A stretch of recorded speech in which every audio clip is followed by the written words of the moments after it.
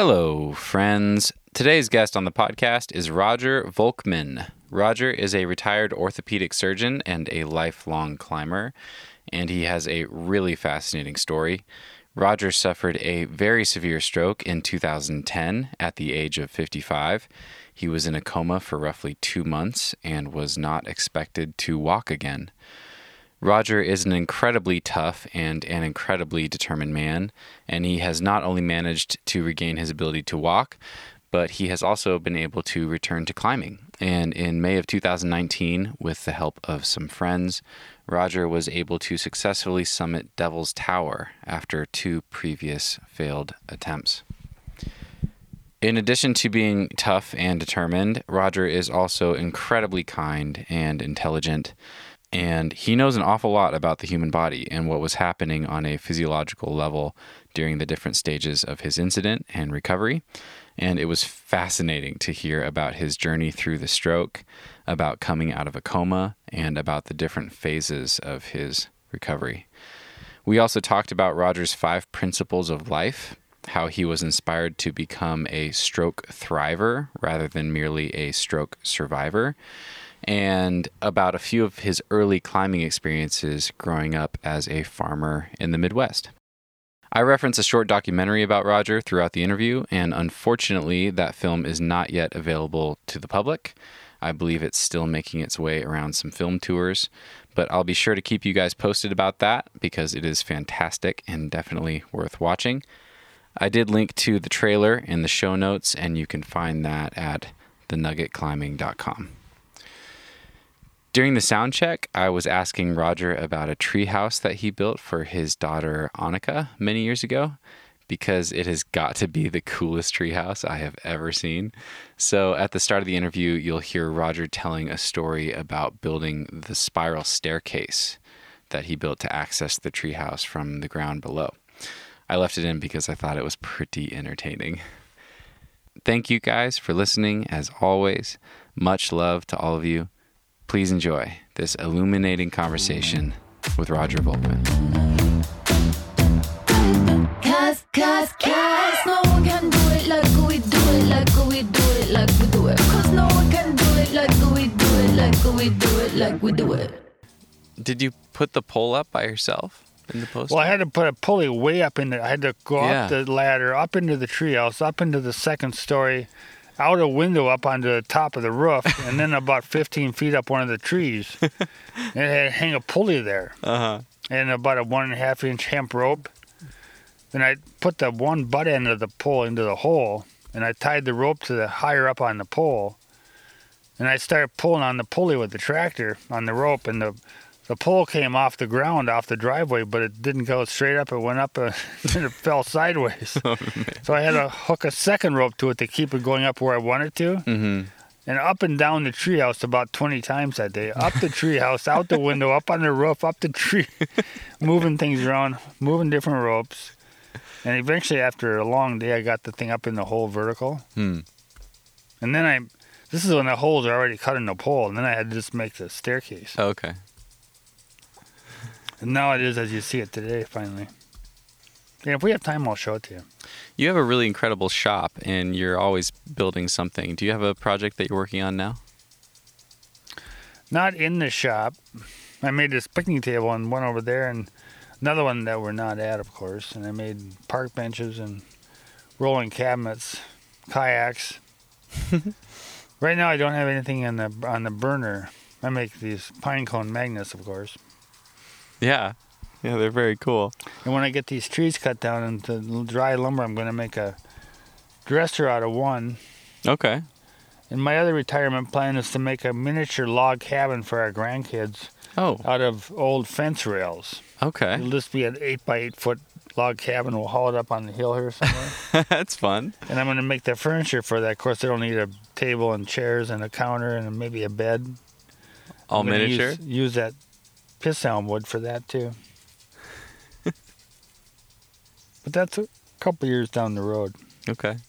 I tell people when I retire, I'm going to build a retirement wood shop in a detached house. I'm planning a similar thing, but with a climbing wall in the shop. Oh, yeah. So you and I connected through our friend Carol Costin, and I also have a connection to you through my best friend who I grew up with, Nathan Getson. Nathan worked with a company called North 40 for some years, and they made a beautiful 16-minute long documentary about an incident that you had in 2010, where you were driving, it sounds like, with your wife and daughter in the car, and had a very severe stroke. Well, it's actually a two-stage story, Okay. Steve. I had what they call a carotid dissection, which is a failure of the artery. In this case, that goes from the heart to the brain, the carotid artery. And an artery is somewhat like a garden hose. It has layers in the wall, like a garden hose, and you'll see once in a while a garden hose, it'll blister like plywood. The layers of the wall will separate. And in the case of a dissection, the layers of the wall of the artery will lose their attachment to one another, and they'll blister like plywood that gets wet. When that happens, it weakens the wall, and blood, instead of going down the channel, will break into the layers between the walls, and it goes so far, and it'll burst back out or block. And usually that results in damage to the artery and often a clot. When you think about it, the carotid artery is fixed in the skull. It's also fixed in your chest. So every time you turn or twist your head, that artery is under stress. You turn your head behind you, that artery rotates probably 90 degrees. And you think of how many times you do that in your life.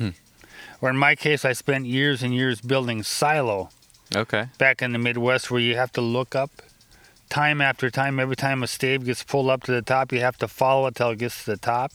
So you're looking up and down hundreds of thousands of times in the course of a summer. When you ride bike, you turn your head back to look around. Every time you do, both the arteries all four of your arteries have to twist. So there's all that mechanical stress, probably in most cases some sort of a genetic flaw in the collagen that makes them prone to that. If it occurs in your main aorta, it's usually a death sentence. And it does occur there occasionally. It's actually more common to occur in the vertebral artery, which goes right through your vertebrae in your neck. Oh, wow. In my case, that was the carotid artery, which is the one by your neck in front. And we were riding bike over in the San Juan Islands on a short vacation. And our daughter and I, and her boyfriend, and I recall coming to an intersection, and we were going to turn to the left, so I turned my head to the left, and at that moment I passed out. All I remember is kind of floating through the air. And the thing that was interesting is that I somehow held my head up. I passed out, but I didn't come down with my head dropped. I came down face first onto the pavement, over the bike handle, over the handlebars. Yeah. I just recall that sort of floating through the air face first. That's about all I remember. And when I woke up, I was laying on the pavement all bloodied up. My arms weren't in front of me to protect me. They were behind me by my legs, drawn like that. And so I landed on my face with my arms like this. And I got scraped up on my knees, the back of my wrist.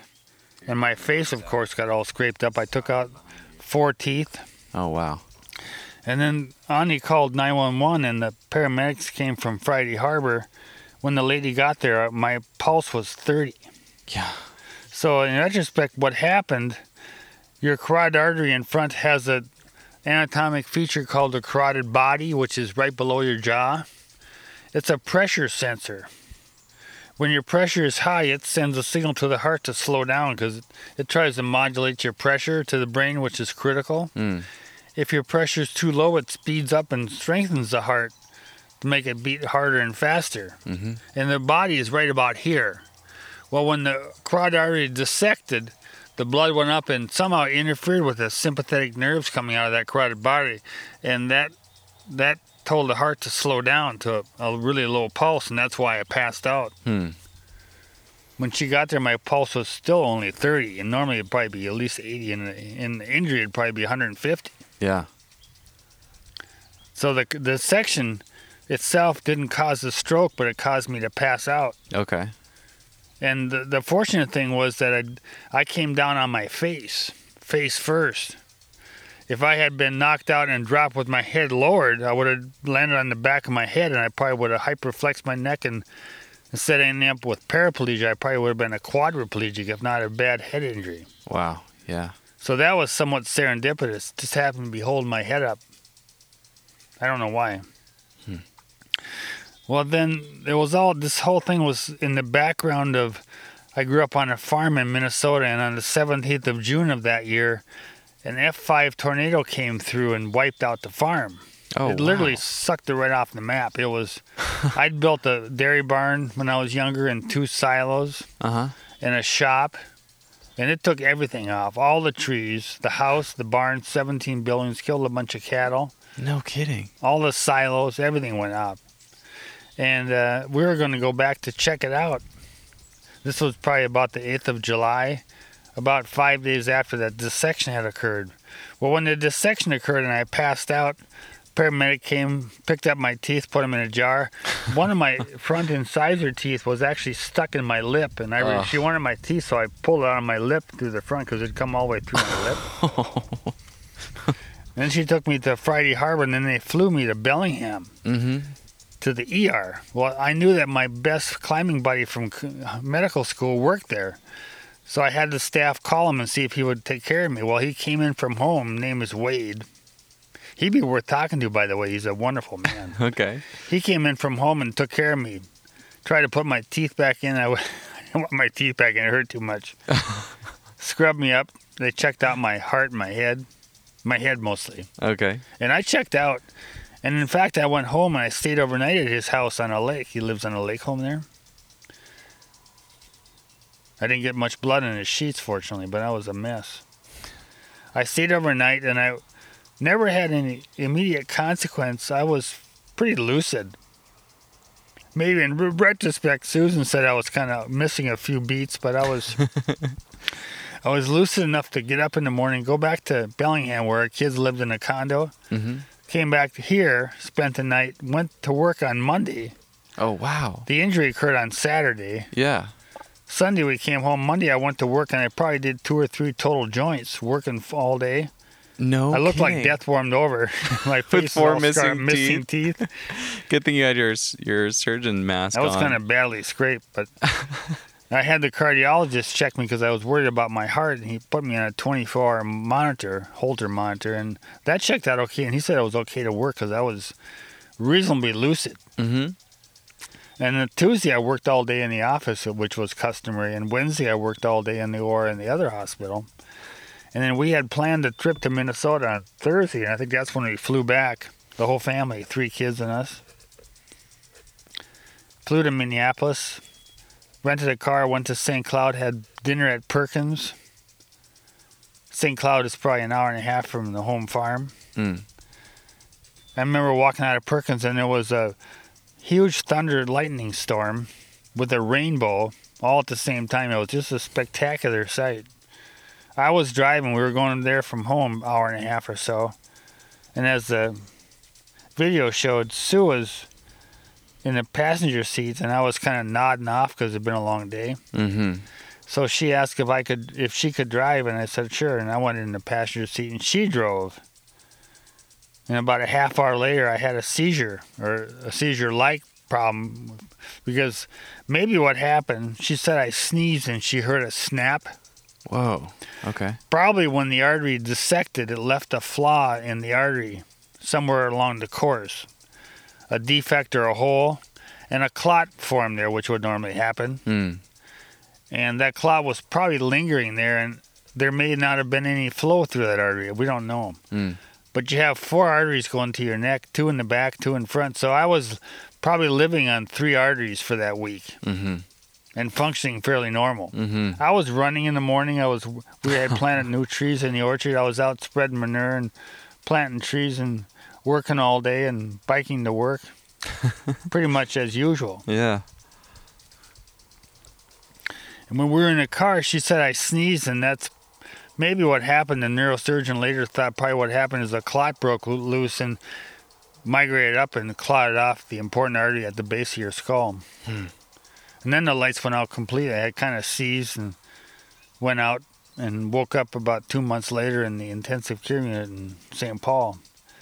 we went to a local hospital in Staples, and they didn't know what was going on, so they shipped us to St. Cloud, which is a little bigger hospital. And the doctor there, having heard the story, figured it was probably a carotid dissection, fortunately. And then he arranged to fly me to St. Paul, where they have a neurosurgical unit at the hospital there, which is kind of specialized in that kind of thing. Mm-hmm. So they brought me there, and of course I don't remember anything, but they do the usual thing. They put a monitor in my skull to measure the pressure in my brain, and they brought me to the OR, put a tracheostomy in because they figured I'd probably need it, put a feeding tube in, monitored my pressure, and it got kind of high. So when your pressure when your brain gets hurt, it swells.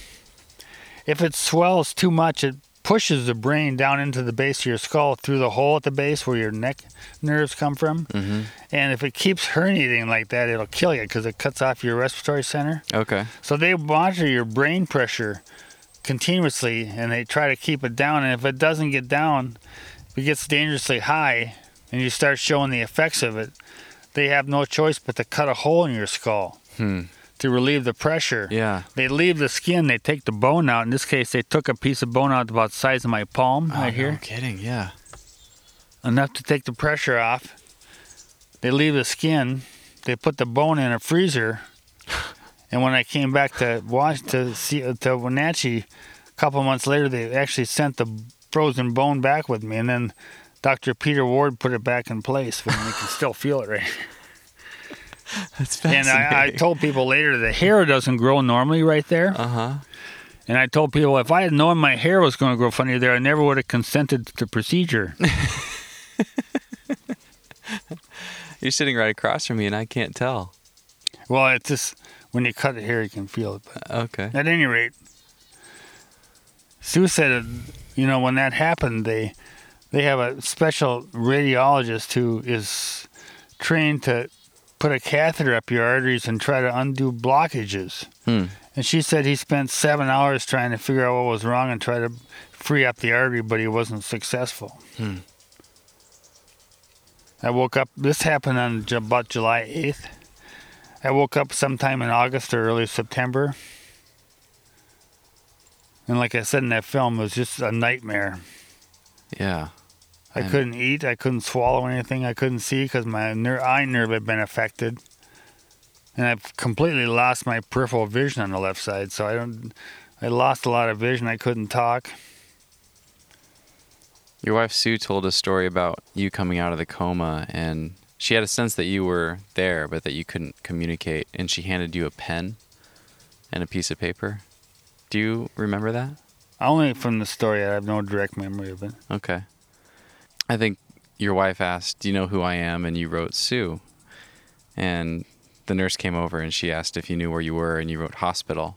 And then I thought this was really amazing. She asked, do you know what state you're in? And you wrote a state of denial and a state of confusion. Well, that was so true. On that piece of paper. How much do you remember from those early days? I remember a lot of vomiting. One night in particular, I couldn't eat, so they would pre all my food so I could swallow it because I couldn't eat solid food. I remember, but I was hungry. I'd lost, my normal weight is 170 back then. I went down to like 130. Oh, wow. And I was skin and bones, but I was so hungry after having lost all that weight that I was famished all the time, and I just wanted food. But when I ate it, it wouldn't stay down. I remember one night I was vomiting all the time. I remember one night laying in bed on my back, and I vomited up everything I'd eaten, and it was, of course, you're laying on your back, it's all over my face, down my neck. What a mess. Oh, my gosh. And I vomited off and on for probably a month. And one of the most annoying things is that I got neuropathic hiccups, which apparently occurs after a stroke. Okay. I had hiccups continuously for 2 months. I think they go away when I slept, but... And sometimes I get the hic without the up. I'd get a hic and my diaphragm would freeze up and I couldn't breathe. I'd have to pound myself in the chest to get going again. It was really annoying.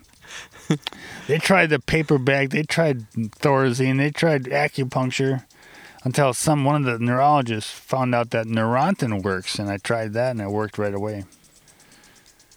And it came back one time, but I haven't really had hiccups since then. Very annoying. It sounds incredibly frustrating. I was so weak I couldn't roll over in bed. Couldn't get out of a chair, really. Couldn't stand. I couldn't feel my left leg. When you lose all your feeling in the leg, you can't tell where the heck it is. I'd stand up on it. You can't tell where your body is in relation to your foot. So the leg gives way. It's very obviously very difficult to walk because you can't stand on it. Mm-hmm. You have no ability to move it to correct your balance. And plus you don't know where it is. So it's very hard to walk. I couldn't even stand without hanging onto a podium. In that video, you shared these 5 principles of life that you live by. Principle 1, life is movement. And I want to come back to that in some of your earlier climbing. Principle 2, tough is better than strong. I recall a quote from that video. You said, tough is when you bend but you don't break, and strong is when you break but you don't bend. Sue has trouble understanding that. I thought she took it wrong. Okay. If you compare it, an analogy is lumber. As an example, if you take Douglas fir and use it for a floor joist, it's very strong. It takes a lot to break it. But it'll break before it bends. You put enough weight on it, it'll just simply break and shatter. It's very, very strong. It'll hold a car, but it won't bend much before it breaks. It'll just break. Where you take a piece of oak, an oak 2x10, it won't break because it's tough but not very stiff. You put weight on it, it'll just keep bending. But it won't break for a long time. I had that experience when I was back in Minnesota farming. We built our own dairy barn, and we found some oak 2x10s that a neighbor had sawn up, and we used 2x10 oak for the floor joist of the haymow. Well, when you fill your haymow full of hay, you got 25 feet of hay above that. And I watched it, a year or so later, and those oak joists, which I thought would be strong and straight, were bowed down about 2-3 inches in the middle on a 12-foot joist. Okay. And I realized then that if they had been fir, it might have held it, but if you put more and more weight on it, eventually it's just going to break. It'll shatter like a piece of glass. So that's why I say tough is better than strong, because if you're tough, you won't break, but you'll bend to accommodate the stress. If you're strong but not tough, you'll break before you bend a little bit. So that's the analogy. And it leads into the next one. The third principle you shared was work pays off. And in that video, I think you said it was really 3 years after your incident before you really felt more than half awake. And what was so interesting is that you also said that I think it was just a month or so after you got home, I assume from the hospital, when you set the goal of running the Paris Marathon. Is that about right? Well, it's a dream, not a plan. Okay. It was just a self-induced challenge, basically. Well, I went from St. Paul. It's an interesting story. I went from St. Paul. I was in a rehab hospital called Bethesda there after I was out of the acute hospital setting. And the social worker there since I was not able to go home directly from where I was, they arranged for me to go to a nursing home in Post Falls, Idaho. Well, when Sue found out about that, she thought, that's not going to work. We want him home. So they arranged. Eventually, I came back to Wenatchee, of course, but it was a long story. Dr. Stu Fried has a daughter named Abby who had somehow found out that the nursing home here called Colonial Vista had a painting of the owner's wife. His name is Carl Campbell. Very wealthy man, has the CCC nursing homes here. Okay. And he also had the executive flight, which is a jet service out of Pangbourne. Okay. And Abby saw that painting need to be refurbished, so she either fixed the one up there or did another one. And Carl Campbell was pleased, and when he saw Stu Fried, Abby's father, he says, is there any way I can repay you for that? And Stu said, well, as a matter of fact, he said he had a friend that needed to be flown back from Minnesota, who was me. So Carl Campbell arranged for a medical flight, a jet. We're talking 500 miles an hour on a little jet, Lear jet from St. Paul to Wenatchee. I was so weak they had to literally carry me onto the plane. And I remember vomiting several times on the way back. Then I went from there to the rehab hospital here in Wenatchee. So that would have been from about mid-September until after Thanksgiving. Good 2 months. Hiccuping the entire time. And then finally when I got strong enough, I came back here to home. But I was really functioning no more than an infant. I couldn't really eat. I couldn't walk. I couldn't bathe myself. It took me about 2 years before I could get up and take a shower. I was so weak when I got home, I remember sitting in a chair almost continuously, doing a little bit of reading, but that's all I could do. One morning I was in bed. I slept in bed, and I got up to put my clothes on. I had a cane on my right hand, because I used a 4-point cane to get around. I wanted to reach my shoe on the floor, so I leaned forward to reach the shoe. I couldn't reach it, so I used my cane. I reached forward with my cane to bring the shoe closer. And as I leaned forward, I didn't have enough strength in my leg. I fell forward off the edge of the bed, head first onto the tile floor. I remember thunk. Oh. Somehow I was able to get back on bed, but that's how weak I was. And it was probably another year at least before I could get up and go into the shower. We had a Danville shower chair or tub for the first couple years, first year at least. And one day I remember we had a chair in the tub, and I got out of the tub and I was going to brush my teeth, so I'm standing by the sink and Sue's at my side. I'm brushing my teeth, and my left leg was so numb I couldn't, like I say, I couldn't sense where it was. Occasionally I would just fall unannounced. I was standing there and I just fell to my left as always. And my head hit on the stool in the toilet. Luckily I didn't get hurt any worse than I already was. And I remember being kind of trapped in the floor between the cabinet and the toilet trying to get back up again. Even with Sue's help, I could barely get back up. That was probably a year after I got home or so. What was the process like to pursue a goal like a marathon? Where did that idea come from? It's hard to say, Steve. I would say it just sprung out of hope. Mix a little bit of hope with determination. That's what you get. You get the Paris Marathon?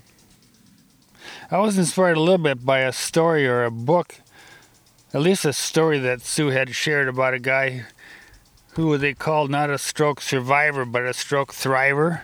Okay. Because he had recovered so well. And that I love that. encouraged me at that time. And then this idea of running a marathon just kind of came out of nowhere. I'm getting closer. I can actually see the light. First, you have to realize that running requires having both feet off the ground at the same time. And I told people over the years, the only time I have both feet off the ground at the same time is when I'm sitting in my easy chair. But when you're running, of course, you're hopping from one leg to the other. Mm-hmm. And during that process, both feet are off the ground. That's how you distinguish walking from running. When you're walking, you always have one leg on the ground, one foot on the ground. When you're running, at least momentarily, you have both feet off the ground while you're hopping to the other leg. I can do that from right to left because I can hop off my right leg, which is stronger, but I haven't developed enough strength to hop off my left leg onto my right. But I've run so much over the years that it's in my hard drive. And they say that everything you do on the right side also gets wired into the left side and so on, and vice versa. So sooner or later, my brain will figure it out again. My mind knows what to do, but it has to teach my brain. Interesting. It has to rewire everything, of course. So eventually, whenever I do on my left side, normally your right side of your brain, of course, runs the left side of your body, sensory and motor. Mm-hmm. So if I lose the right side of my brain, it affects the left arm and the left leg. both sensory input and muscles. So if I recover, say to the point of running, God willing, if essentially the left side of my brain will have to run both sides of my body simultaneously. Oh, wow. That's going to take some pretty fancy rewiring, I would have to say.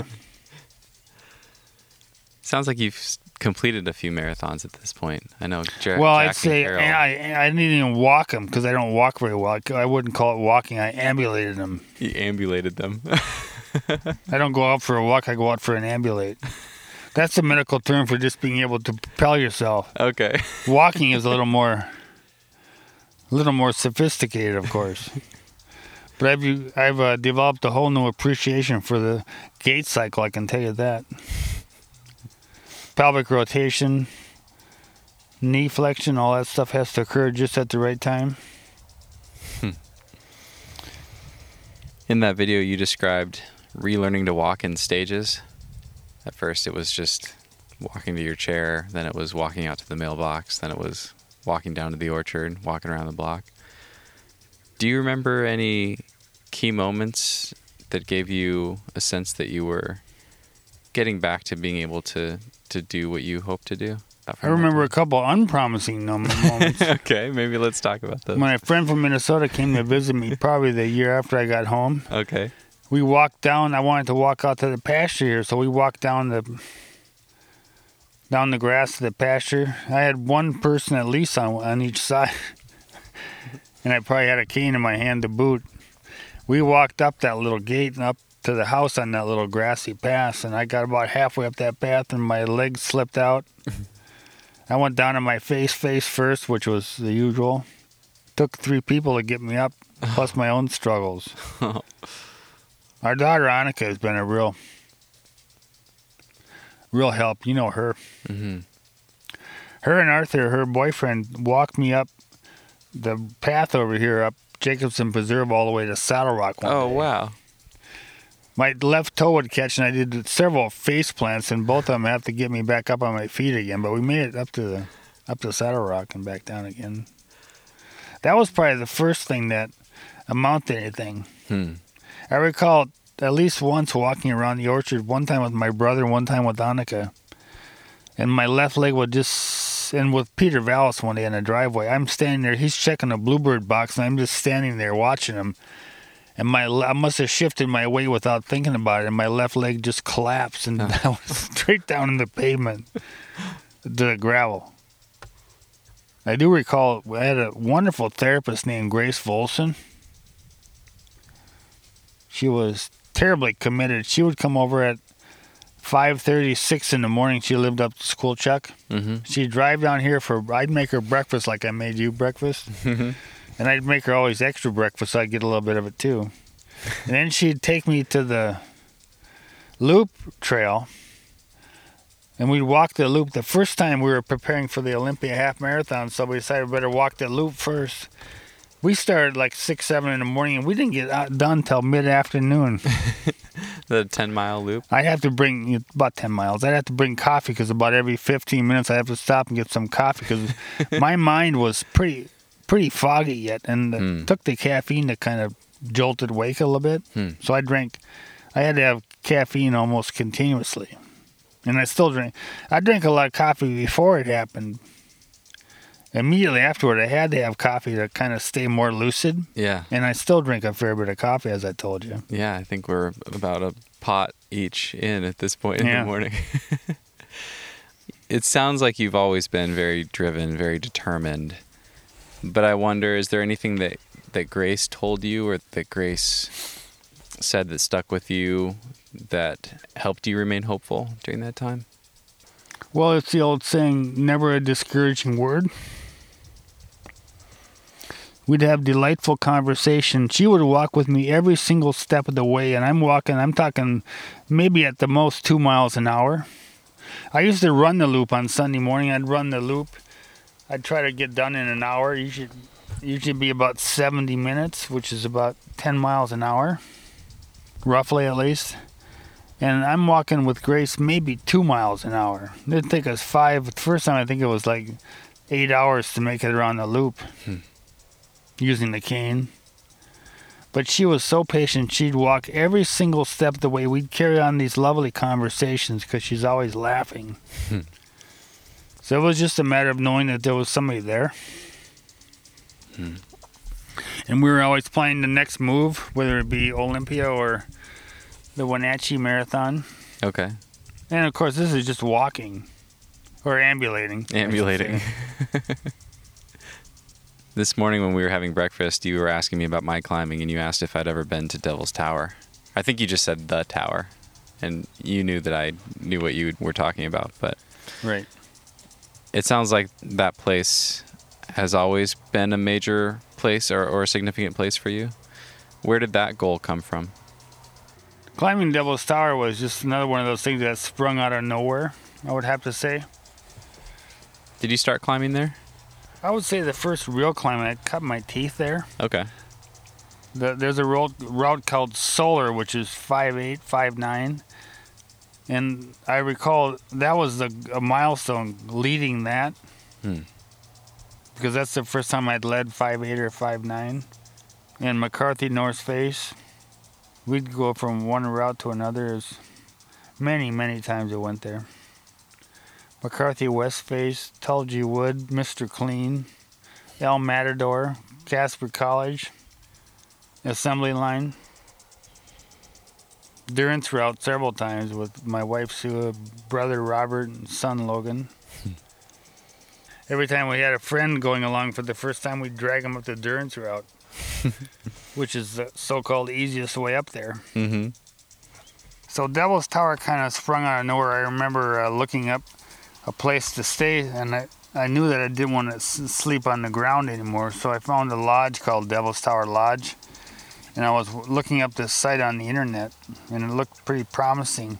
And in fact, in retrospect, I think I stayed there with our son Logan when we came back from Minnesota one time in a new car for him, and I wanted him to climb Devil's Tower, so we stayed at Devil's Tower Lodge, although at the time I didn't make the connection. So when I called Devil's Tower Lodge to make reservations, I got Frank Sanders, the owner-operator, and I told him the situation, and he was also very, very encouraging. He's just one of those kind of guys. Yeah. So I knew I'd find someone that'd be willing to take a chance and get me up there because he's also a guide.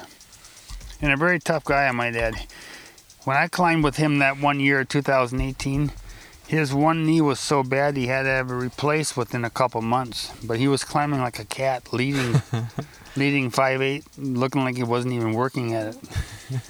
That's amazing. And he had his knee replaced in Colorado, and 2 months later he climbed the tower with a replaced knee. And many, many times since, I'm sure. And he was in his early 70s.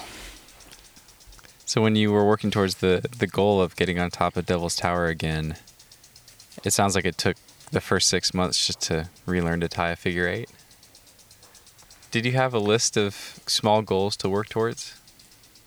Well, the goals kind of appeared as the challenges appeared. But Okay. the first climbing, I realized that around here, probably the easiest climbing would be at Bandage, at what they call the Gorge. Mm-hmm.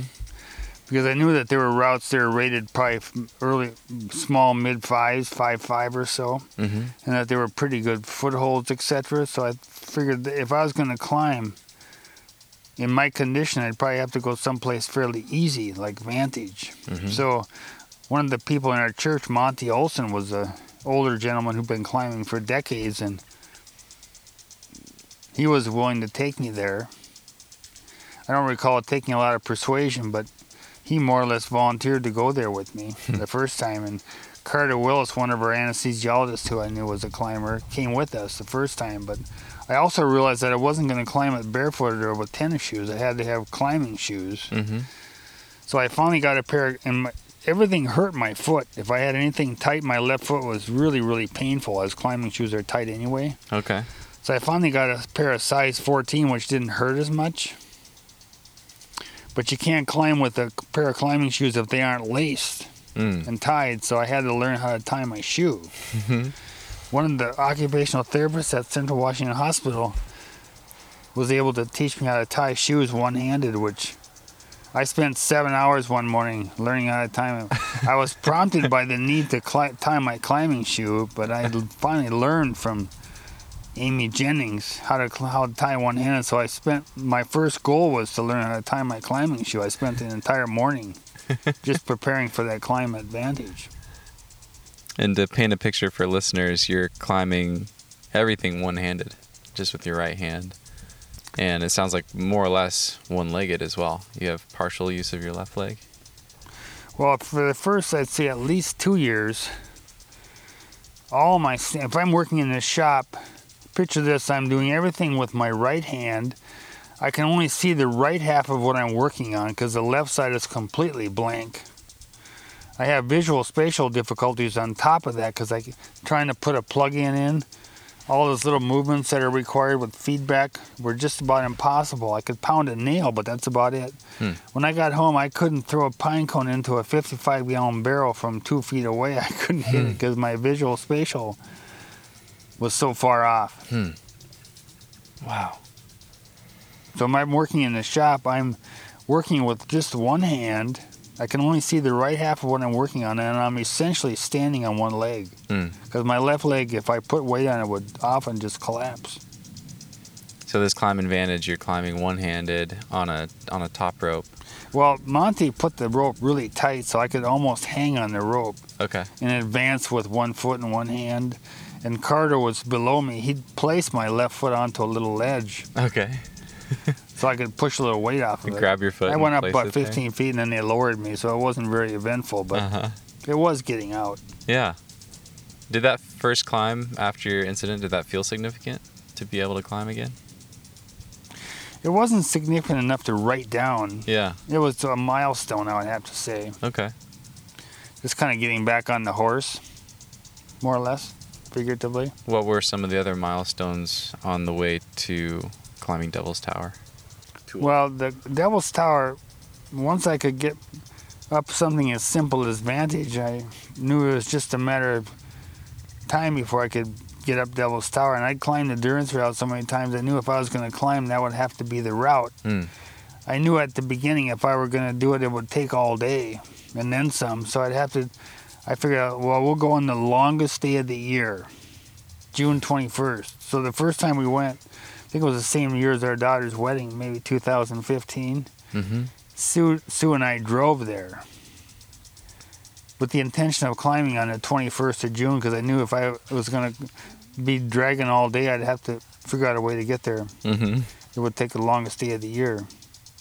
The first attempt there, Sue and I drove. We stayed overnight. It's a long drive. We stayed in Missoula. Wade Hendricks, the ER doctor from Bellingham, was a long-term climbing friend, so he agreed to go to the tower with me, and he flew to Billings. This is on very little notice. He was working full-time in the ER. He had a family to contend with. He flew to Billings, meeting us about halfway there, and then we drove the rest of the way to the tower, and he stayed there for the duration of the trip. Had another friend, Dave Poggle, who I'd climbed with a lot in the past. He drove all the way from Minnesota, from Duluth, to meet us there. And he's a busy guy, too. Your fourth principle that you shared in that film is that people are inherently good. And a quote that I'd love to share from you is that you said, "I feel like I'm at the center of attention that I don't deserve." And then you said, "None of us deserve any of this. It's all a gift." It sounds like you've had a lot of amazing people in support. Well, some of it is people that were already friends, Wade and Dave Poggle and friend Todd Woods. Other people just sort of appear. And probably there's a little bit of people want to help. People feel good when they help, so it goes both ways, of course. But have you always felt that way, that people are inherently good? I think so, yes. You find out what you look for. So if you look for good in people, it's not very hard to find it. I like that. Likewise, if you look for the bad in people, that's pretty easy to find too. We all have quite a bit of both. You described that first attempt on the Devil's Tower as, you described feeling kind of lukewarm that first time that you tried it. The one on the tape recall is the second attempt.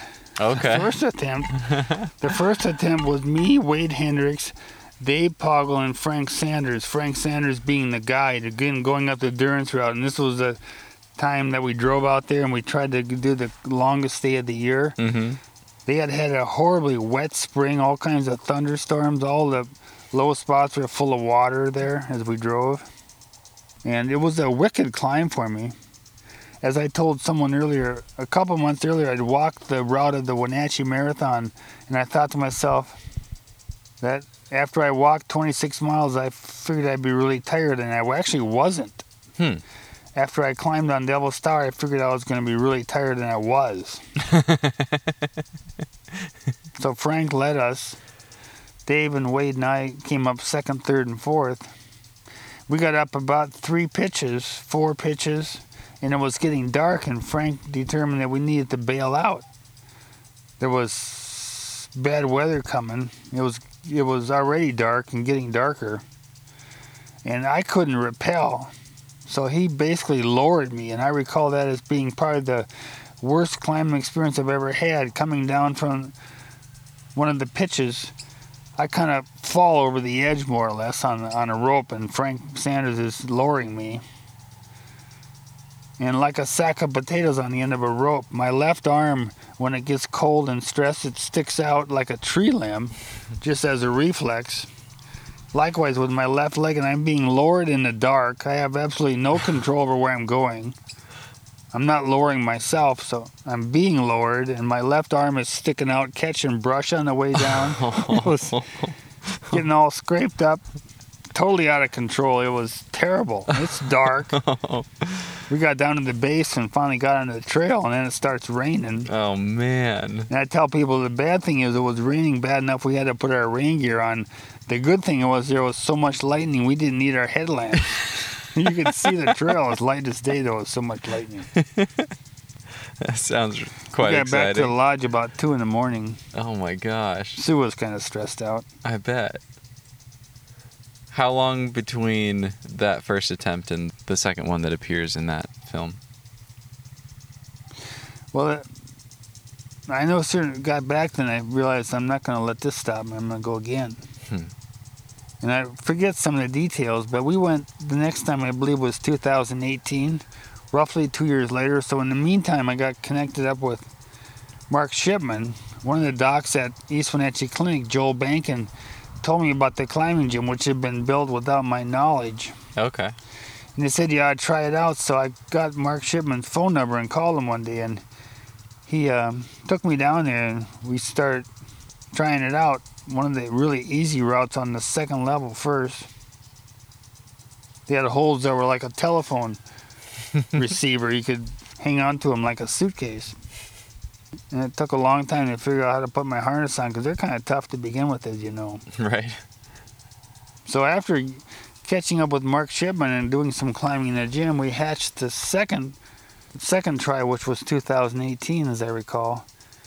And on this occasion, I recruited Stu Freed to go with me, and he graciously volunteered. He came over one morning, drove me to Seattle to the airport. We flew from there to Billings, rented a car. He drove all the way to the tower. We got there late at night, driving through Montana, Wyoming. That's the year that Nathan filmed what he did, 2018. So I was joined by Stu Freed. Mark Shipman was there. Stuart Hoover and his wife, Ton Von Tron, were there, more or less by coincidence. Jim Danini came up from Colorado to help. And Ralph Bavard, a medical school friend of mine and Wade's, came out from Minneapolis. How did that second attempt go? You know, strangely enough, it was a combination of factors, but I didn't do as well on the second attempt as on the first. It was chilly, and I recall getting chilled. Mark, originally we were going to climb a route called Solar, which is 5'8 plus, 5'9", the one that I kind of cut my teeth on. And I probably could have done that reasonably well because this is straight up crack in a dihedral. It would have been one grade easier than the assembly line, which I eventually climbed. But Mark had gone out the day before, and him and Jim Danini determined that I probably couldn't get to the base of the climb. It's kind of an ugly approach. Oh, okay. Would have been hard for me. So we decided to go back to the endurance route a second time. But on the hike in, I got kind of chilled. They gave me a jacket, which helped, but I never really recovered from when your muscles are in the condition mine are. Being chilled just makes it that much worse. They become more spastic and more toned. So I never really recovered from that being chilled in the morning. Okay. And I didn't climb very well. It's an ugly climb to climb one hand. You have an off-width on the right. You have a crack on the left, which you can't use because my arm wasn't working.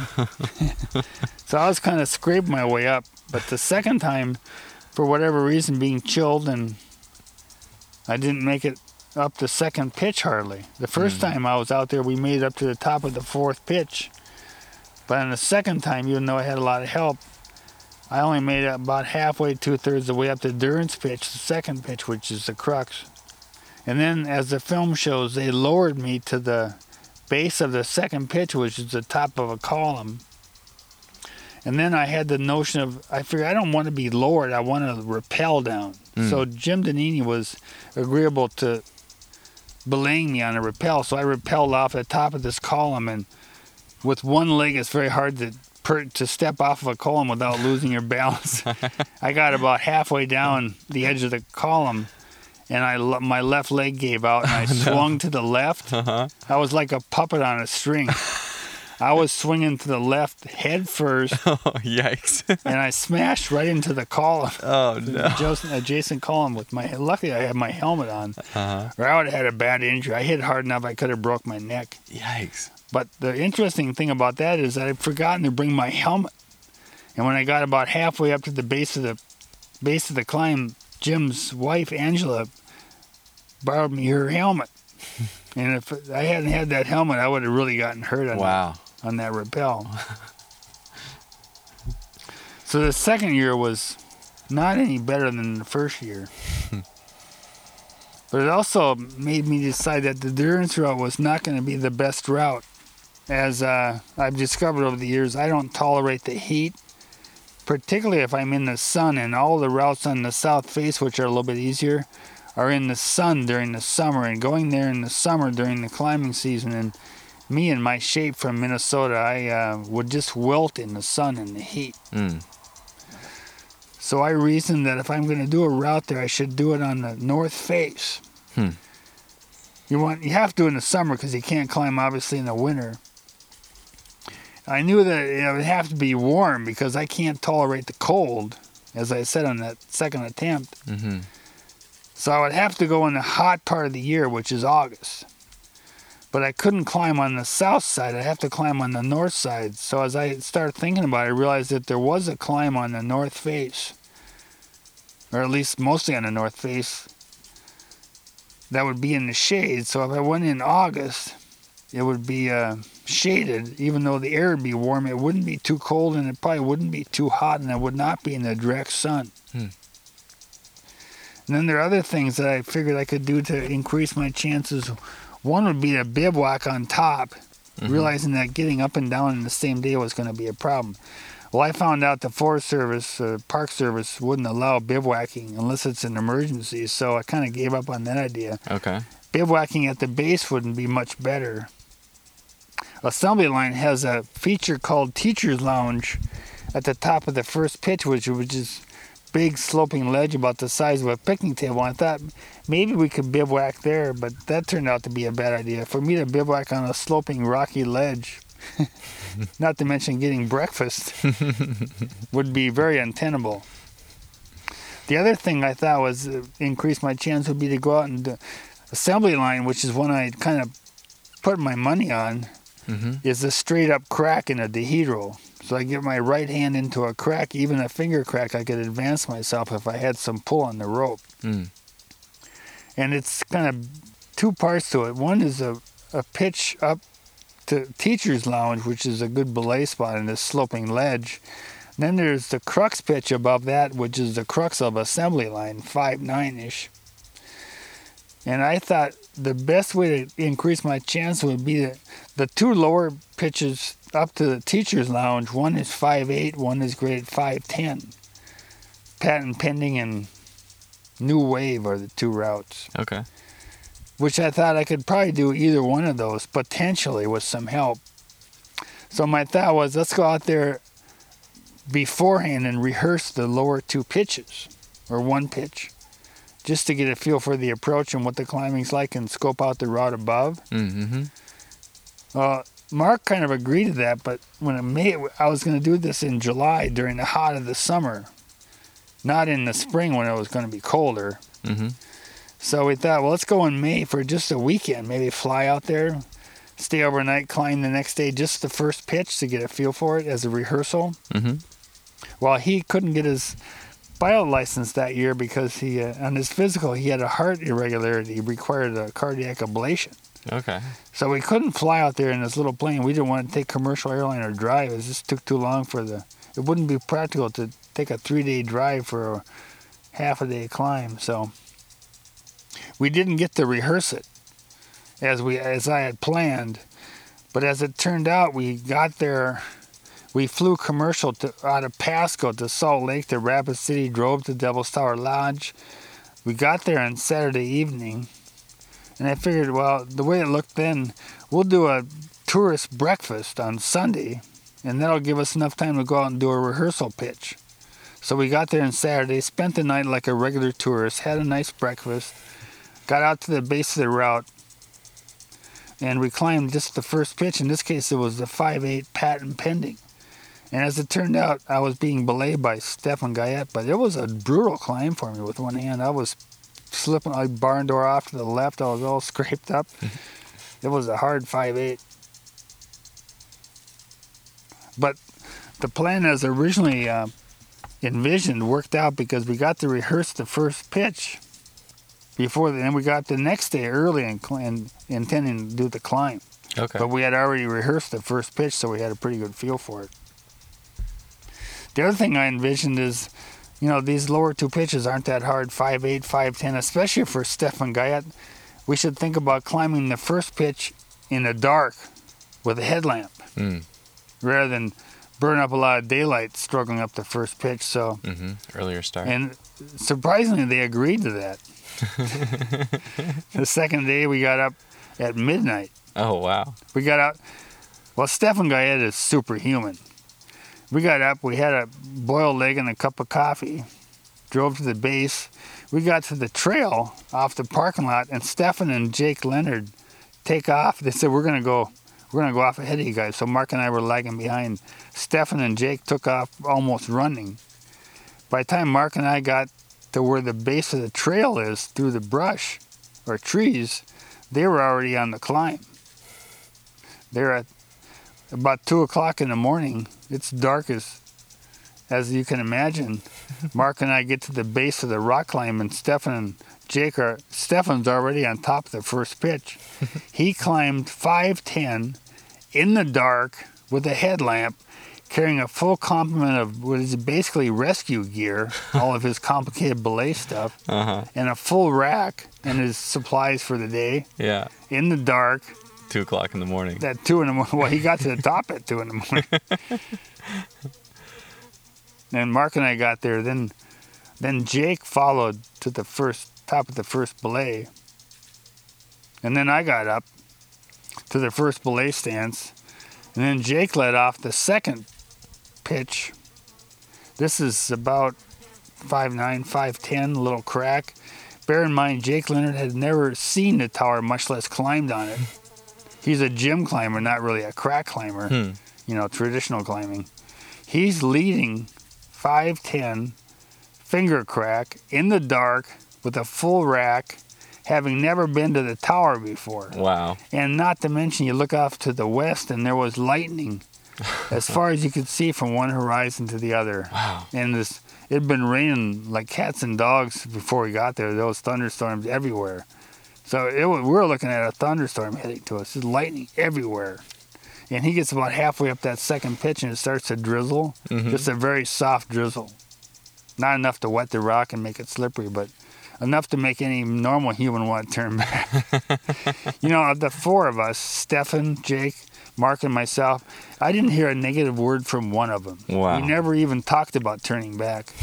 And I've climbed with guys who would have insisted that we turn back. which would have been the smart thing to do. As I mentioned to Stefan, it's kind of ironic. We got to the teacher's lounge and it had cooled off to the point where he had to put some pants on. I said, Stefan, by the time we get to the top, it's probably going to be too toasty. It's going to be too hot. Sure enough, when we got to the top, the sun was out and it was literally too hot by then or at noon. I can't imagine the amount of patience that it has taken to progress each little step through these 3 different attempts on these climbs. And it was interesting to hear you say in the film that you've always been an impatient person, but that it's double now. You're even more impatient. That's related to a process, I think, called when you have a stroke involving the right side of the brain, which I did, it leads to several phenomena. One is what they call left side neglect, which to me is a bad term. It sounds like child abuse. And in fact you just tend to ignore things on your left because you can't see them. But there is a true phenomenon of left side neglect. Whether it's related to just the left side or the right side gets it too, but it's commonly called left side neglect. And in some cases it's so prominent that if you hold a person's left hand in front of his face, he will refuse to recognize it as his own, or he'll shave just one side of the face. Wow. And I've had trouble with shaving the left side of my face, but I maintain it's because I can't see it. It's hard to pay attention to something that you can't see because my peripheral vision is completely gone on that side. If I look at your right eye, I can't see your... If I look at your left eye, I can't see your right eye. Oh, wow. If I look at it, I can see it, but... So I say I can see what I'm looking at, but I can't see what I'm not looking at. My central vision is fine. Okay. Tell me about your process of learning to be in a hurry one day at a time. Well, as I was saying, there's that phenomenon of left side neglect. There's also a phenomenon called disinhibition, which leads to impulsive behavior, which is what one manifestation is being in a hurry.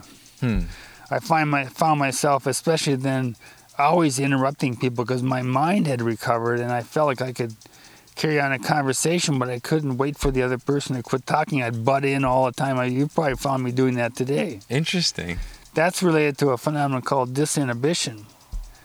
So become very, very impulsive and break down and cry without provocation. Tend to tell jokes more. Have a very poor filter, so say things that aren't appropriate. Butt in on people's conversations. And one thing I learned afterwards is that your central command that gives them information for movements comes from your cerebral cortex. What actually signals the muscles, it comes out of your spinal cord. Those are lower motor neurons. So the neurons in your brain send a signal to the spinal cord to activate a muscle. If left to itself, the spinal cord only can do one thing, and that's to activate a muscle. And the net effect of the cortex, the upper motor neurons in your brain, is the net effect is actually inhibitory. It doesn't work by sending signals. It works by slowing the spinal cord down, by modulating the spinal cord. If you take away the central control center, your spinal cord kind of goes crazy with nothing to inhibit it. That results in spasticity. Okay. So, for instance, I have an exaggerated stretch reflex. If I stretch my muscles, it reflexes by contracting. That's called a stretch reflex. You have clonus. All manifestations of the spinal cord going crazy without disinhibition and control from above. I should say inhibition and control from above. And that happens in the muscles, but it also, to some extent, happens with your behavior, as I maintain. A lot of behaviors are kind of innate and crude, but your mind has to control your impulses. So if you lose that, you tend to do things that are impulsive and not very well controlled, saying things that are inappropriate, because you don't have the normal filtering mechanism of the cortex. A lot of it can be explained neurologically, but it's not very pleasant to go through in real life. And one of the manifestations is being very impatient. So that's what results in butting in on people's conversations, etc. And never had a lot of patience to begin with, but take away any control from the cortex, and I was kind of out of control. But in the situation I'm in, I can't plan very much. I have to kind of look at the long picture. When I first got home, I recall praying to make it through the day. If I could make it through the day, I could look forward to the next day. So like I said, I've become where I do one thing a day, one day at a time. And I figure that if I try to do one constructive thing a day. Okay. Even if it's just putting one block up on a wall I'm building, or digging one post hole, or chopping one sagebrush. I'll go out and chop one sagebrush. I was making a piece of furniture that involved putting boards around a panel. I'd go out and one day I'd put one board on with a couple of biscuit joints, and that was my goal for the day. But if you think about it, if you do one thing a day for 10 years, that's 3,650 steps in a forward direction. So that's the one day at a time aspect. So I can be impatient for the moment. I butt in on people's conversations. I trip because I'm in a hurry. But I can also concentrate on doing one thing a day. Try to make every day at least a step forward, not a step backwards. You were just talking about praying to make it through the day. And that made me think of your fifth principle, which is God listens to prayer.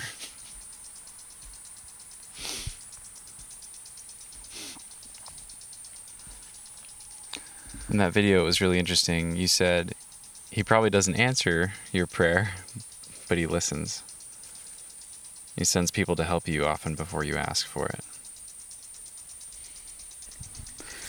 Well, that's a well-established principle of Christianity, is prayer, and the fact that you don't always get your prayers answered, but God has a different plan for you.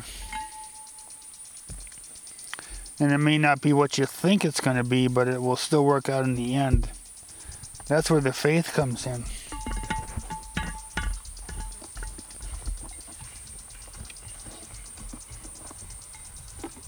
And people just show up, like Mark Shipman kind of showed up out of nowhere. Grace Volkmann showed up out of nowhere. Frank Sanders showed up out of nowhere.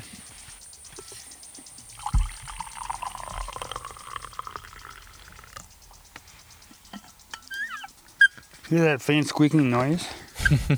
What's that? In Minnesota, the corn grows so fast, up to 8 inches a day, that they say you can hear corn grow. We've had such luscious pear weather here, I tell people we can hear the pears grow. And that little squeaking sound you hear is the sound of a pear trying to stretch out of its skin from growing too fast. That's just a joke, of course, but It's actually Roger. They are growing pretty fast. Pouring his 12th cup of coffee for the morning. No, that's the pears. We got a 25-acre orchard over there. Hear that? You get 25 acres of pears. That's another good home math problem. Okay. You got pretty good math ability. Let's see if you figure this It's a one little out. rusty. We'll see. Well, let's try it. Okay. If our orchard will put out 400 bins of fruit. When they pack them, and it comes in those big bins you see out there that hold about 1,000 pounds of pears, they're handled with a forklift. When you bring them to the packing shed, they pack those into boxes. A box is 40 pounds.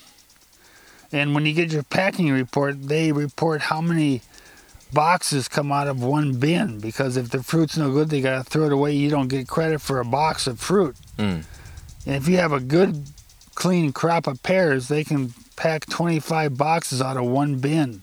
So your report will call a pack out how many boxes you get per bin. So, and a good pack out is 25 boxes out of one bin. So if you have 400 bins and every box gets 25, every bin gets 25 boxes, and then you carry that further, they measure pears' size by how many pears will fit into a 40-pound box. So the bigger the number, the smaller the pear. If you can fit 100 pears into a box, they're pretty small pears. If you can only fit 60, they're pretty good-sized pears. Okay. So we'll say that these are size 100. There's 100 pears per box. And you have 25 boxes in a bin, and you have 400 bins in the 25-acre orchard, how many pears is that? So that sounds It turns out to be a fairly good, heavy, even number. 10,000 boxes, 100 each. So 1 million pears? 1 million pears. That's an interesting number, huh? All from that orchard. That's amazing. Picked one at a time.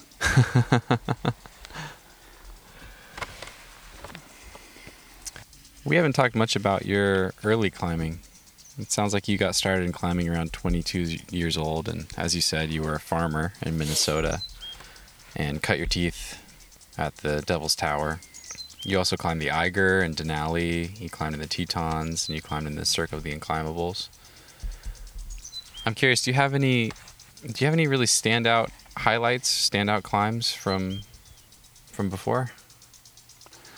You know, the one that stands out really is when I was about 10 years old. Okay. We had a dairy barn on the farm I grew up with. Typical old dairy barn with a big, all the cattle were in the lower level, and hogs in this case. And the upper level was a huge hay loft with a big roof that had a peak on top. On the end of the barn, on the lower loft, there was a lean loft, which we held our straw. The big part of the loft had hay. There was a lean on one side that held a straw. It was probably about 8 feet high, and it tapered down to nothing on the edge of the barn. And on the end of that little lean, there was a window that was on the end of the barn, probably 15, 20 feet off the ground. And right above that, outside the window, was the eave of the barn, probably stuck out about 16 inches. Okay. And above that was, of course, the shingled roof. And right above the edge of that eave, on the end of the barn, there was a big copper lightning cable, smooth about the size of your belt, smooth to hang onto it. And on earlier occasions, I had the climbing bug, like some people get a horse gene. I had the climbing gene. I would climb up to the roof on the shortest side and walk around on the roof, and I'd hand over hand up that lightning cable to the very top of the roof and walk over to the center where the cupola was, because there were pigeons nesting in a cupola, and I wanted to see what their nest looked like. So I'd climb up to the very peak and walk across the top over to the cupola and look in, and then hand over hand down that cable to the flat part of the roof. Well, one day I was in the straw loft, and I looked out the window, and there was an eave above me sticking out about 16 inches, maybe 2 feet above the window. Mm-hmm. So I got a notion of getting onto the roof. I crawled out the window. I reached up to the eave, and I reached over the eave, and I vaulted out of the window and pulled myself up over the eave, and I grabbed that lightning cable and pulled myself on top of the roof. 10 years old. I was probably 10 years old. On other occasions, I recall, there was a tram, a metal carrier that went from one end of the dairy barn to the other, and it held a bucket that you put some manure in, and you'd rail it out. It's like a miniature railroad track out to the outside the barn, and you dump the manure onto a manure spreader. Mm-hmm. Well, above that track, it was held on a beam. There was a door that you dropped the hay and the straw down into. And I recall we'd hand over hand on that rail like a tram from one end of the dairy barn to the other on the inside. And I recall grabbing the rail above my head, and I was probably 5 feet tall. I grabbed that rail, and I'd vault myself feet first, so my feet would go up through the haymow door, and I'd get myself up into the haymow, or the straw mow in this case.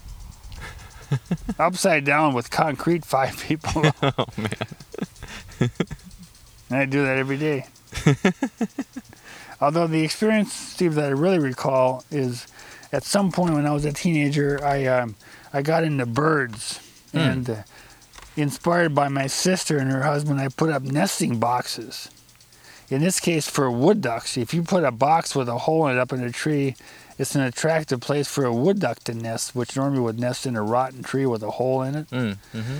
So we would put up these nesting boxes in trees, and the wood ducks would come by and they'd fly into the nest and lay their eggs and hatch out their young.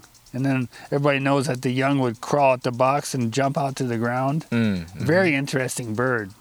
But I got really into wood ducks, and I made 63 of them when I was like a junior in high school in the wood shop. Uh-huh. I had them up trees all over the country there. And I would run around on a Saturday from one box to another, literally in a dead run, to check them, and I'd record how many eggs and so on. I'd record what kind of tree the box was in.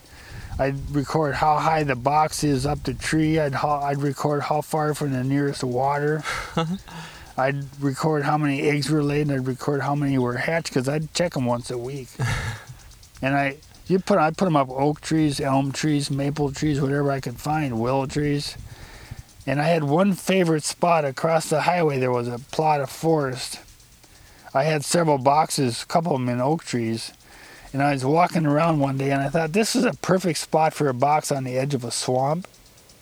It was an aspen tree, or what we called popple tree.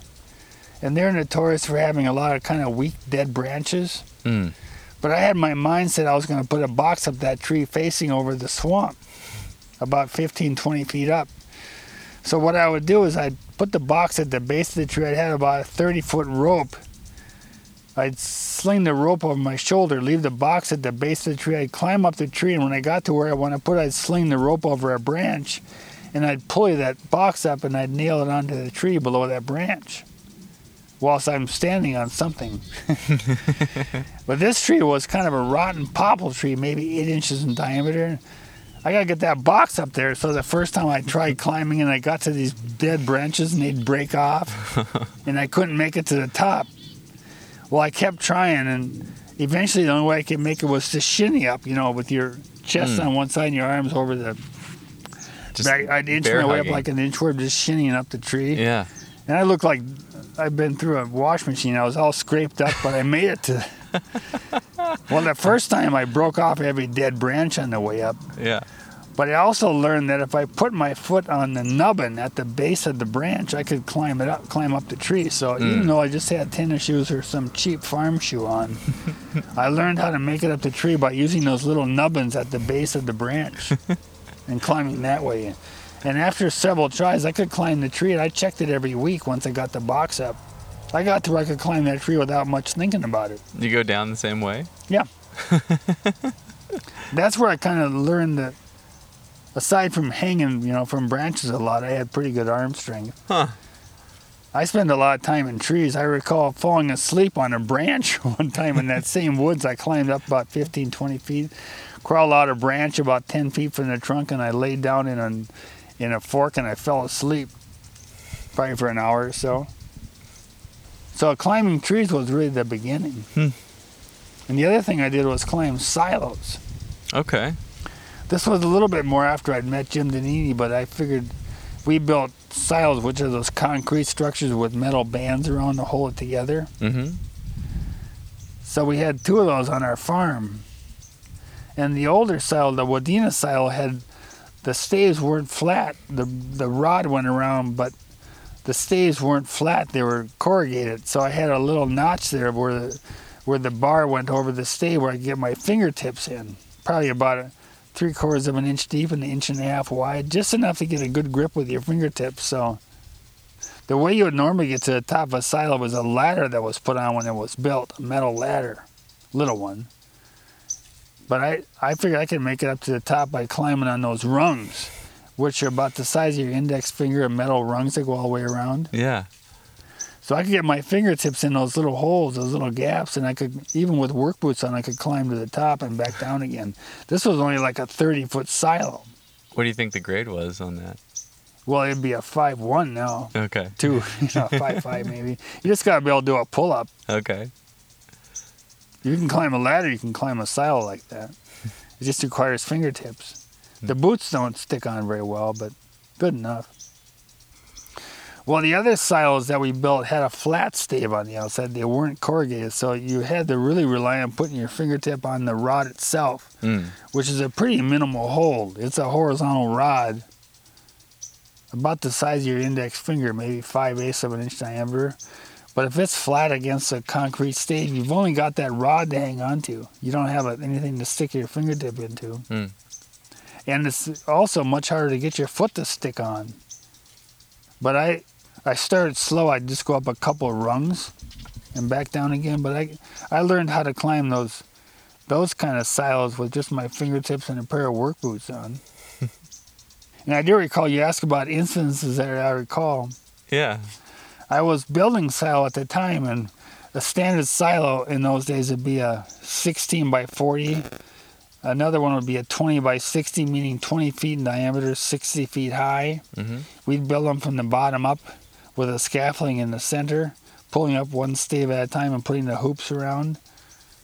And in this case, I was building a silo that was a 24 by 80, pretty good sized silo, 24 feet in diameter, 80 feet high. It was for a local farmer named Jim Jackson. And I was getting kind of rambunctious in those days. I was the foreman. When we got the silo built, we went in for lunch in his house. They often serve us lunch. And I got kind of this wild notion when I came out from lunch, I walked over to the base of the silo and I climbed to the top with my work boots on. 80 feet on just these little metal hoops. And he was kind of standing outside his house with his mouth agape. I bet he was. And I was probably, I suppose, 20, 23, something like that. It would have been certain death if I fell, but Yeah. but I didn't. What about mountains or rock climbs? Any that you're most proud of, or any that really stand out? The first milestone was solar at Devil's Tower. As far as we did some interesting climbing in Minneapolis. Wade and I were both going to medical school, and they have these dolomite bridges that go across the Mississippi. Okay. In a couple of locations, and those dolomite bridges are made out of big squares, rectangles of dolomite that are stacked, and they have arches that go across the Mississippi with big columns in the middle and big columns on both ends. And the dolomite has really nice fine features for face climbing. I'd say average 5'10". Okay. But nice little features for fingertips. And these are probably 20, 30 foot climbs. We would top rope. Kind of fun. And then there was one notable arch, like a Roman arch on this railroad bridge by a place called St. Anthony, Maine, a little tourist stop. And there was this big arch bridge, 30 feet high in the center, maybe 40, 50 feet across, with these big dolomite blocks. And there was a crack that had formed across the middle of this overhead arch. It was solid dolomite blocks, one side to the other, all the way around. There was a crack that went up one side all the way across the underside of the arch and down the other side. So Wade and I got the notion that we're going to climb this with an aid climb. We obviously couldn't free climb it. Uh-huh. So we got a rack of pitons, and unbeknownst to the people who own the bridge, we started climbing this. We spent the whole Saturday. We pitoned up one side, got to the upper part, and then we pounded in pitons overhead all the way across the underside and down the other side to the ground again. Oh, man. I called it aortic arch. Aortic arch. It would have been probably considered A1. Okay. Simple aid, just pound a piton in, flip into it. I have a few listeners that submit questions for the show, and I told some people that you were going to be coming on, and I got one question from someone. He was curious if you take as much from an experience of relative difficulty, take your successful ascent of Devil's Tower a few years ago. Did you get as much out of that as you did from something that was more objectively difficult before? You mean comparatively? Yeah. Even more. I would have to say at first response, yes, more effort, more reward. Kind of a natural relationship. I've done climbs that required more work, but I would have to say not more effort. Okay. Denali was a lot of work. We had 70-pound packs going up this steep snow slope, and 70-pound pack for an out-of-shape medical student is a lot of work. That was a lot of work. Climbing the Grand Teton in the winter was a lot of work. I recall being so exhausted coming back that we were counting steps 1 foot at a time coming back. We had gone up this couloir, which was had about 4 or 5 feet of snow with heavy packs. The snow was so deep we'd And we had snowshoes on. In order to get a footing with a snowshoe, we'd have to lift the snowshoe about to the level of our waist and then stomp down to get footing and nudge our way up this valley that way. That was a lot of work. By the time we got down, I was so exhausted I could hardly walk. I was counting every single, and I didn't do that much, count every single step. I do that now when I walk, but for different reasons. That was a lot of work, but I don't recall it being as much effort, which is the whole total of what you're doing. A little bit of risk, a little bit of hurting, a lot of physical work.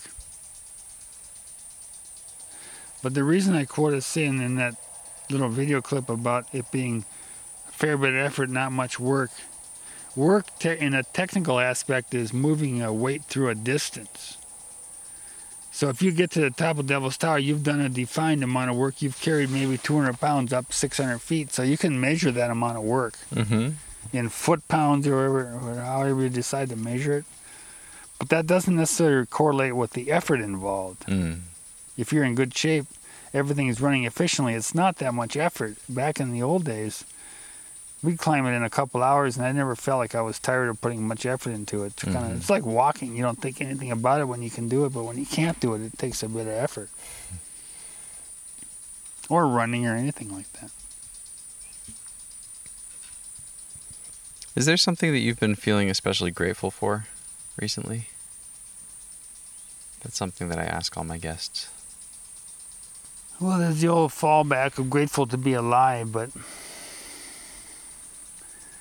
it's a list of things, probably as long as my arm. I'm grateful that we live where we do.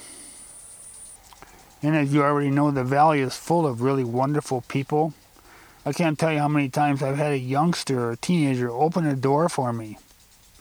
I don't believe that when I was young I would have thought much about it, but the youngsters now, the youth, are very, very good. Much better than I was as a youth, I would have to say. I've been walking down the sidewalk, catch my toe and trip and fall flat on my face, and the first thing a young person will walk over and ask if they can help. I will usually shrug them off, but the idea that someone would go out of their way to offer to help is still something to be grateful for.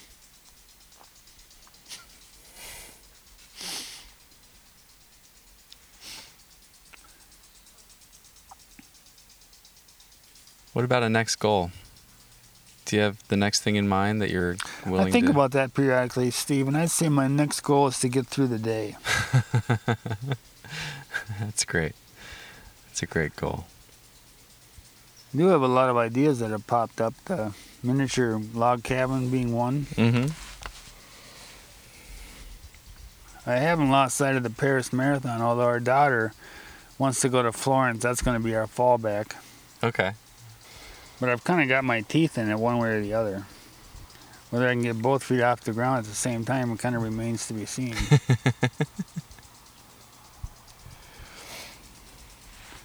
Will you go back to Devil's Tower again? I'm going to go back there just to be a tourist. Okay. If I had a chance, I'd show you some photographs that...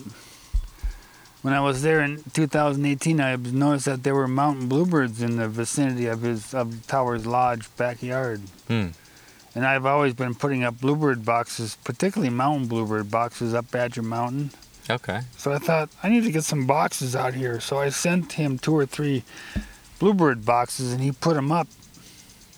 And a couple months ago, I got some photographs on my email from Devil's Tower Lodge. There had been a person from the University of Minnesota who was an amateur photographer. He's a professor there, and he had taken some lovely photographs of bluebirds in those boxes. In one case, it was flying towards the box. In a couple cases, they were sitting on top with grubs to feed the young. And one was sitting on top of an old wagon wheel. These were wonderful pictures. So I told Frank, I'm going to come back next spring and when they're nesting and see for myself. So just go back, maybe fly back with a small plane, spend a night or two, have a tourist breakfast, lounge around, read. But I don't think I want to climb it anymore. If I get my prosthesis working, I may change my mind. Is that something you're working on? Yeah. it's been a slowly evolving process. It's based on the principle that my left arm can pull fairly well, and it's got tone. Mm-hmm. So I can hold a chainsaw or a weed eater, something that has a handle in my left hand. I can work a weed eater for 8 hours. Wow. And the hand will stay gripped on the handle. I've got a chainsaw, I haven't used it very much, but the same thing will be true. I can put my hand on the handle and it'll stay on and take a fair bit of weight. Sometimes it'll fatigue and let go, but for the most part, it'll hang on. The muscles have a lot of tone and natural strength. Mm-hmm. And depending upon the position of the wrist, there's some tenodesis effect. At any rate, what we're going to do is I'm going to have a prosthesis that has a gauntlet on the forearm to hold things in place, and it's going to have a grip that sticks out into my palm, which is what my hand will hang on to. Okay. And it'll have a hook out the end that is something that'll hook onto the climb, during the climb. And it'll be something I can put on with one hand. And I got That's cool. Person that I met at the gym is a fabricator of other products, and he's going to help me make one out of it. It'll be made out of aluminum, for the most part. Aluminum and leather and Velcro, most likely. And I made a little cedar, took a 2x4 cedar board and fashioned it down into a little grip, like the little grip that's on a 5-gallon pail, more or less. It's actually shaped off of a long neck beer bottle. Okay. That's because that's a shape that has a natural fit to the hand. Mm-hmm. So I took the measurements off of a fat tire beer bottle and sanded down a piece of cedar to make and drill a hole in the center to put over the metal. But we're in the very early stages. It's been drawn up and designed, but it hasn't gone to a fabricator in Seattle yet. I'm hoping that in the next several months. Then we'll take it out and try it at the gym, and then if I get it to working, I may try it on actual rock. All right. So I'm looking at potentially outer space. Well, we'd start Castle Rock, of course, in the climbing gym. But if it works, I would consider trying outer space up Snow Creek Wall. Yeah, outer space is a really popular, 5'9" on Snow Creek Wall. Those knobs on the upper pitch would be kind of fun with that. Yeah. Yeah, there's like a really amazing 5'7" crack pitch, but it has these chicken heads on either side of it. These cool knobs that you can grab onto. Awesome. Well, Roger, this has been such a delight. You've been an incredible host this morning. Thank you so much for having me and for sharing all your stories. Well, you're very welcome. What's in store for the rest of the day? Well, I'm going to go back to the house and get emotionally prepared to go back out and work on that wall. Okay. I call it the COVID wall. The COVID wall. I was off work for 3 months. More, I call it house arrest. Because of this damnable COVID thing. So I dug post holes and started working on the wall. The wall's looking great. Thank you. I look forward to seeing it finished. All right, Roger. Thanks again. I'm off mic. Move with the rhythm. Shake it up, stop when the clock hits 13. Sing 1, 2, 3, 4. Cause no one can do it like we do it, like we do it, like we do it. Cause no one can do it like we do it, like we do it, like we do it. Cause no one can do it like we do it, like we do it, like we do it. Cause no one can do it like we do it, like we do it, like we do it.